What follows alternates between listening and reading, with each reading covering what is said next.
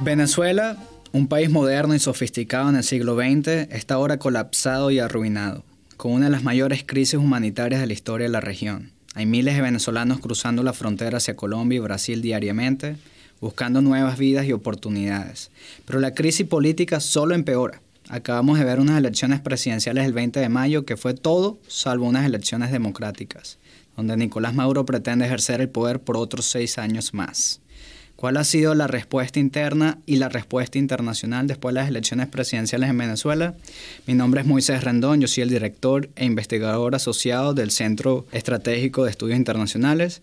Bienvenido a un episodio nuevo especial de 35 West. Para ello tenemos 2 invitados especiales. Julio Borges, quien es abogado, uno de los líderes más importantes de la oposición venezolana, fundador de Primero Justicia, expresidente de la Asamblea Nacional y actual diputado en representación del Estado Miranda, viviendo en el exilio. Pero también tenemos a mi querido amigo Gustavo Tarre, quien es abogado venezolano y estudioso de la crisis venezolana en todos sus ámbitos. Además de tener una amplia experiencia académica, cultural y política, Gustavo es Senior Associate aquí en CSIS. Muchas gracias, Gustavo. Muchas gracias, Julio, por estar acá. Julio, me acuerdo cuando era pequeño. La primera vez que te vi fue en televisión, en este salón lleno de gente, tú sentado en una silla en el centro, tratando de jugar un rol de mediador entre casos domésticos, casos familiares, casos en la sociedad. Me acuerdo que se llamaba Justicia para Todos. Sí. Cuéntanos un poquito cómo fue esa transición de Justicia para Todos, un programa de televisión a nivel social, a ser político en Venezuela. Bueno, sabes que nosotros, desde que estábamos en la universidad, nosotros desarrollamos toda una idea de reforma de la justicia, digamos, municipal, que fue el tema de los jueces de paz, y toda una corriente que hay a nivel mundial que se llama la resolución alternativa de conflictos. En nuestros países donde hay tanta pobreza, también la justicia es pobre, y por lo tanto buscar mecanismos alternativos es esencial para lograr que haya convivencia y paz, justamente lo que no tenemos ahora. Y en el año 92, justo cuando el intento de golpe de Estado de Chávez, estábamos terminando la universidad y logramos la aprobación de la ley. Comenzamos a desarrollarla en buena parte de los municipios y finalmente ya en el año 98, también con ese empuje logramos hacer un programa que fuera como el espejo de lo que nosotros queríamos que fuera la justicia en Venezuela. Una justicia sencilla, oral, directa, cercana sobre todo, y que pudiera al final tener casi que un sentido humano de la resolución de conflictos. Bueno, ahí surgió el programa de televisión. Ya Primero Justicia la habíamos fundado nosotros en la universidad, la fundamos en el año 92, justo después del intento de golpe de Estado. Chávez dio el golpe de Estado el 4 de febrero y nosotros fundamos Primero Justicia en marzo. Yo creo que inconscientemente como una reacción pues a todo lo que estaba pasando en el país. Y luego en el año 99 vino la Constituyente. Nosotros teníamos también esa idea como algo importante y lo veníamos trabajando desde la Universidad Católica Andrés Bello. Y fue el caso que Leopoldo López y yo, que éramos los 2 de Primero Justicia, nos lanzamos a la Constituyente y por supuesto perdimos. Y a partir de allí convertimos la ONG en un movimiento político primero regional y después un movimiento político nacional. Y se fue agrupando después otra gente, Enrique Capriles, Gerardo Blight, y toda la gente que ya más o menos es conocida que ha ido construyendo esta casa. Es Primero Justicia uno de los partidos más grandes en Venezuela en términos es lo que he leído en las últimas artículos, representa pues uno de los países de los partidos. Bueno, hemos hecho el esfuerzo por organizarnos, por estar en todo el país, tenemos gente con muchísima mística. Hoy Primero Justicia está ilegalizado, como la mayoría de los partidos políticos en Venezuela. Voluntad Popular también está ilegalizado. Pienso que como la MUD, el Partido de Unidad Democrática, está ilegalizado. Y todos los partidos que no quisieron participar ahora, estoy seguro que van a correr la misma suerte y los van a ilegalizar. De manera que es un momento en el cual el cambio que ha habido brusco en los últimos tiempos es que el hacer política ha desaparecido en el país, digamos, es una actividad ilegal fundamentalmente. Llegó el 20 de mayo, vimos los resultados que todo el mundo estaba esperando, que es Nicolás Maduro usando este proceso electoral de una manera fraudulenta. ¿Cuál ha sido la reacción interna en Venezuela, Julio? Y Gustavo, para ti, ¿cuál ha sido la reacción internacional por ahora? Bueno, comenzando por lo interno para que Gustavo nos comente lo internacional. Mire, yo creo que fue una grata sorpresa, honestamente. En el mundo político nos hacíamos preguntas todo el tiempo de qué iba a pasar el 20. Había muchas especulaciones, gente decía que la gente iba a votar porque no había otra opción, gente que decía que al final Falcón sí tenía una visión clara y que la unidad no tenía una visión clara. Y realmente, lo digo con toda honestidad, fue una sorpresa que a mí de nuevo me liga de nuevo de orgullo con el pueblo nuestro, con el pueblo venezolano, porque creo que al final fue una demostración clara de protesta. Fue una demostración clara que a pesar de que hay todo ese chantaje o de la nómina o de la comida o del control social o de la violencia que se utiliza para que la gente vote, la demostración de fortaleza de la gente y de dignidad, a mí me parece que es algo que vale la pena que nosotros nos sintamos muy orgullosos y comprendamos que la gente respondió, que la gente se sintió moralizada con lo que sucedió el 20, que Maduro salió totalmente derrotado y que incluso Henry Falcón terminó de alguna manera reconociendo que el proceso era fraudulento, y eso nos abre una oportunidad de que todos nos reencontremos frente a una causa común, que es derrotar la dictadura que está implantada en Venezuela. Gracias. Gustavo, ¿cuál ha sido la reacción internacional? ¿Qué más se puede hacer para ayudar a Venezuela? Sí, la reacción internacional es producto de un cambio que se viene produciendo a nivel mundial en relación a la visión que se tiene del gobierno de Maduro, e incluso a lo que fue el gobierno de Hugo Chávez. Durante mucho tiempo el chavismo tuvo simpatía a nivel mundial, y en mundos académicos, en mundos de toda la izquierda internacional, se le veía como una especie de redención y como algo con una fuerza muy grande. Esa visión encontró su fundamento en la riqueza petrolera. Chávez recibió el petróleo a $9 el barril, y a los 3-4 años el petróleo estaba a más de 100. Esa cantidad inmensa de dinero le permitió unos programas sociales que no transformaron la estructura social, pero sí repartieron algo de la riqueza. El resto fue despilfarrada o fue robada. Pero esa parte que se repartió dio la impresión de que los niveles de vida de los más desfavorecidos habían subido. Y efectivamente habían subido, pero no de manera sólida, no porque el país produjera más, sino sencillamente porque el dinero se repartía.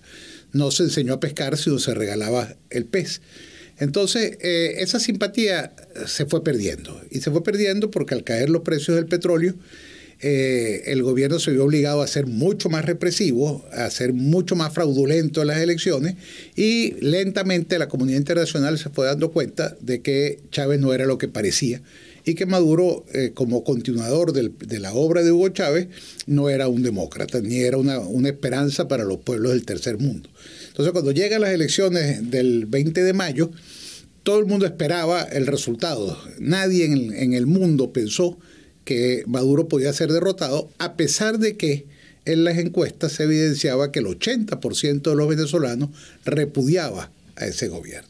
Fíjense ustedes lo complicado que es tener el 20% de los votos y ganar una elección. Y eso, bueno, cualquiera con dos dedos de frente se da cuenta de que allí lo que había una manipulación y un fraude. En consecuencia, el resultado no sorprendió a nivel internacional, pero sí acentuó el rechazo frente a un gobierno que le da totalmente la espalda al pueblo y que ha producido una situación humanitaria catastrófica. Y por eso la reacción que hemos tenido de rechazo de todos los países democráticos del mundo. Ahora, estamos en Washington, una ciudad que tiene muchas distracciones usualmente. Tenemos un problema con Corea del Norte, tenemos Irán, tenemos relaciones de conflicto comercial con China. Venezuela de alguna forma está compitiendo con crisis a nivel mundial, que muchas veces tienen amenazas de seguridad nacional, no solamente a Estados Unidos, pero a nivel mundial. Julio, yo sé que tú, uno de los puntos que has tocado durante tu visita a Washington es la amenaza que representa la crisis en Venezuela a nivel de seguridad, no solamente regional en Latinoamérica, pero también en los Estados Unidos. ¿Nos podrías describir un poco cuáles son esos puntos importantes del por qué la crisis en Venezuela representa una amenaza de seguridad? Sí, fíjate, Moisés, nosotros pasamos muchos años, y Gustavo lo vivió también, donde había que hacer un gran esfuerzo para explicar afuera lo que sucedía adentro.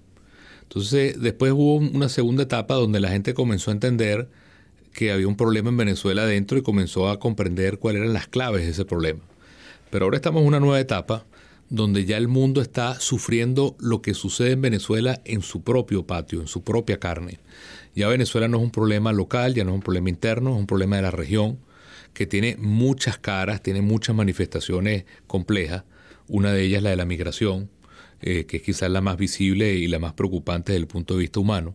Pero detrás de eso también hay otros aspectos terribles, como por ejemplo el hecho de todo lo que es la permisividad del gobierno con el tema del narcotráfico, todo lo que es el apoyo a grupos desestabilizadores de la democracia en la región, todas las conexiones de nuestro gobierno con grupos también desestabilizadores no solo en América Latina, sino también en otros países como en Europa, por ejemplo, o el mantenimiento de regímenes antidemocráticos como es el caso de Cuba y como es el caso de Nicaragua.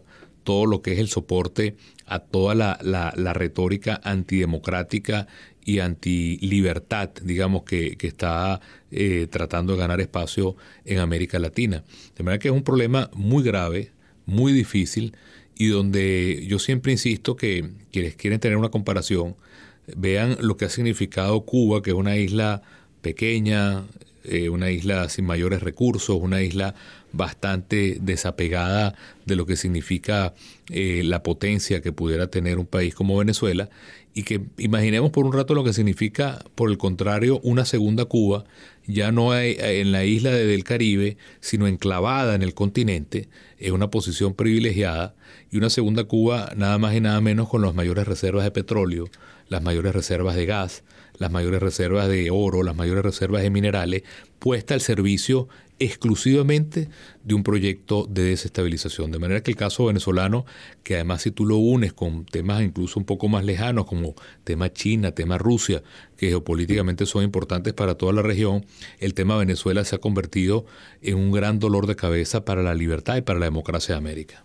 Gustavo, ¿tienes algo que decir sobre esta geopolítica, esta amenaza que Venezuela está representando a nivel mundial? Sí, hay ese aspecto que subrayó Julio, pero hay otro factor también, y es el problema del populismo. El populismo es una amenaza contra la democracia. Hace casi 200 años Carlos Marx escribió, hace más de 200 años escribió que un fantasma recorría el mundo, el fantasma del comunismo. Bueno, el fantasma que hoy recorre el mundo es el fantasma del populismo, que significa la creencia en que el líder es mesiánico, en que el pueblo no necesariamente quiere la democracia, quiere sentirse de alguna forma representado por un líder, por un caudillo, pero en realidad lo que importa es una persona que asume la representación del país y maneja el país sin ningún tipo de limitación. Es decir, es la negación de la democracia liberal que hemos conocido en los últimos 200 años en todas partes del mundo. Y eso que estamos viendo, que hemos visto en Venezuela, lo estamos viendo igualmente en Bolivia, lo vimos en Ecuador con Rafael Correa, lo vimos en Nicaragua. Hay la amenaza de verlo en el gobierno en México con Andrés Manuel López Obrador, con Gustavo Petro en Colombia, y eso significa la eventual quiebra de un sistema de valores que es esencial para la paz mundial y que es esencial para que quede preservada la libertad. Por eso que el problema de Venezuela no es un problema solamente venezolano, es un problema para todos los países democráticos del mundo. Una de las cosas que siempre he escuchado acá en Washington cuando uno habla con el gobierno americano, con las embajadas, con otros académicos, es la necesidad de reconstruir a Venezuela cuando llega un momento. Pero para llegar allá se necesitan varios pasos claves, ¿no? Pero Julio, quiero preguntarte a ti, una de las razones por las cuales Estados Unidos y otros países claves a nivel internacional no han decidido, en inglés es owning this crisis, o adueñarse, o de alguna manera profundizar la intervención en esta crisis en Venezuela, es por la falta de claridad de quién va a liderar un proceso de reconstrucción en Venezuela, qué tipo de plan hay. Y te digo que hay le llaman el fenómeno de Libia, Cuando Estados Unidos fue a Libia y de alguna manera sacó a Gaddafi, lo que vino después fue peor. Y ese temor existe hoy en día en la administración americana, en el caso venezolano, que lo que venga después de Maduro, créanlo o no, puede ser peor. Entonces, de alguna manera, ¿nos puedes describir un poco qué tipo de plan consistente hay para poder avanzar en ese sentido una vez que haya una oportunidad y una ventana se abra en Venezuela para reconstruir al país? Seguro, fíjate, yo creo que la situación que vive en Venezuela se puede poner peor, pero un cambio de gobierno es imposible que sea peor, porque toda la fuerza articulada de la sociedad venezolana es eminentemente democrática. Es toda la reserva ciudadana, civil, democrática de todo lo que ha sido nuestra historia. Me refiero a la Venezuela urbana, universitaria, luchadora, emprendedora, de valores. De verdad que por ese lado no puede haber temor. Obviamente vamos a un país caótico, que en cualquier escenario, gobierne quien lo gobierne, es una tarea enorme la de poder reconstruir el país. Pero el hecho de que pueda haber cosas como fue en Libia, que había luchas tribales y que había una especie de desintegración y de anarquía, creo que eso es lo que estamos viviendo ahorita más bien. Creo que todo lo contrario, un cambio en Venezuela sería un proceso más bien de inclusión, de integración, de convocatoria, de unidad nacional, y creo que hay suficiente madurez en nuestro país, en nuestro pueblo, para construir eso. Yo creo que más bien, yo sí creo en la parte que tú mencionas, que uno de los retos de nosotros como sociedad, como pueblo organizado, es demostrar que estamos en capacidad de gobernar. Es decir, proyectar dentro y fuera de Venezuela que a pesar de que estamos sufriendo ese naufragio tan grande, estamos preparados para gobernar. Yo tengo oportunidad de ir a visitar muchos congresos, muchos gobiernos, muchas organizaciones internacionales, y siempre, por supuesto, hay el tema de si estamos unidos como oposición o no. Y yo trato de explicarles que más que enfrentamientos o divisiones, la oposición en Venezuela lo que está sufriendo es un naufragio. Un naufragio porque o estás ilegalizado, o tienes un juicio encima, o estás inhabilitado, o estás en la cárcel, o estás reprimido. Entonces es más un proceso de que estás como aturdido frente a un gobierno que lo único que hace es reprimir y reprimir, más que un proceso de enfrentamiento entre nosotros y de dejar fuera a Maduro de la ecuación. De manera que yo sí quiero expresar con mucha confianza que Venezuela tiene, y hasta de sobra, recursos, liderazgo y visiones muy claras para poder gobernar, y en una situación tan difícil como esta, sacar al país del caos que está viviendo. Gustavo, una última pregunta para ti. Si me permítame un comentario sobre lo que acaba de decir Julio, un segundo agregado.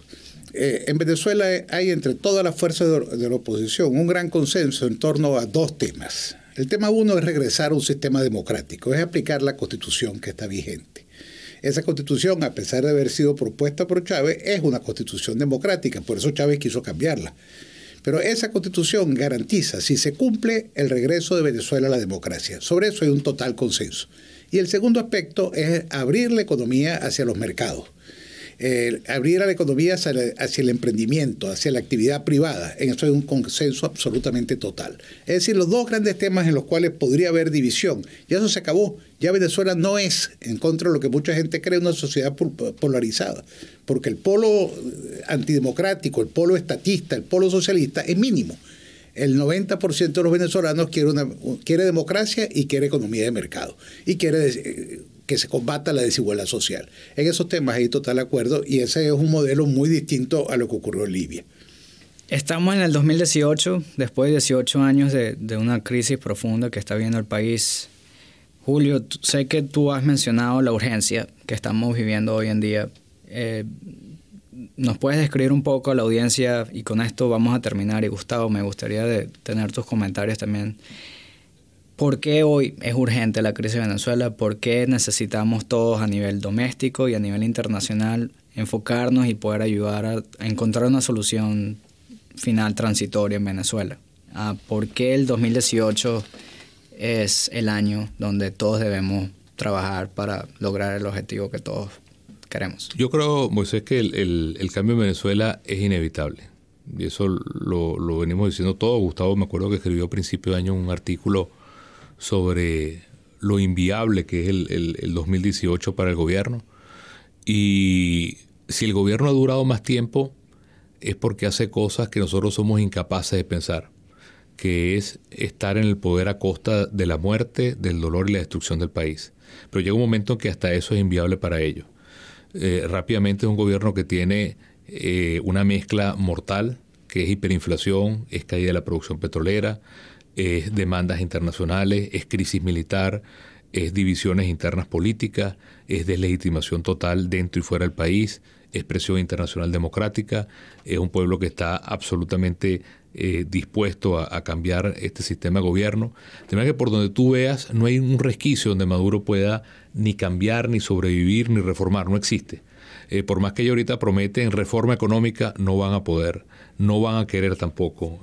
Paz tampoco la quieren. Ellos tienen un solo objetivo, que es mantenerse en el poder, pero todas estas crisis que estoy enumerando, que ellos mismos han creado, para mí me ponen en una realidad muy concreta, que es que este año la suma de esas crisis va a llevar inexorablemente a un desenlace democrático en el país. Gracias, Gustavo. ¿Algún comentario sobre Sí, yo creo que cuando a mí me hace emprendimiento como lo que está haciendo Moisés y los comentarios de Julio, yo contesto, no me pregunten cómo va a caer el gobierno, pregúntenme cómo puede mantenerse. Porque, como lo acaba de decir Julio Borges, el gobierno es absolutamente inviable. El gobierno tiene por meta garantizar la seguridad, garantizar la salud, garantizar la educación, garantizar la comida. Y no está cumpliendo ninguna de esas metas. En consecuencia, ¿para qué mantener un gobierno que no sirve absolutamente para nada? Y que más bien sirve para dañar, sirve para el robo, para el asesinato, para el narcotráfico. Entonces, no hay manera que este gobierno dure. Lo que tenemos que lograr es que salga de la manera más incruenta posible y de la manera más rápida posible. Gracias, Gustavo. Gracias, Julio, por estar aquí en Verify West.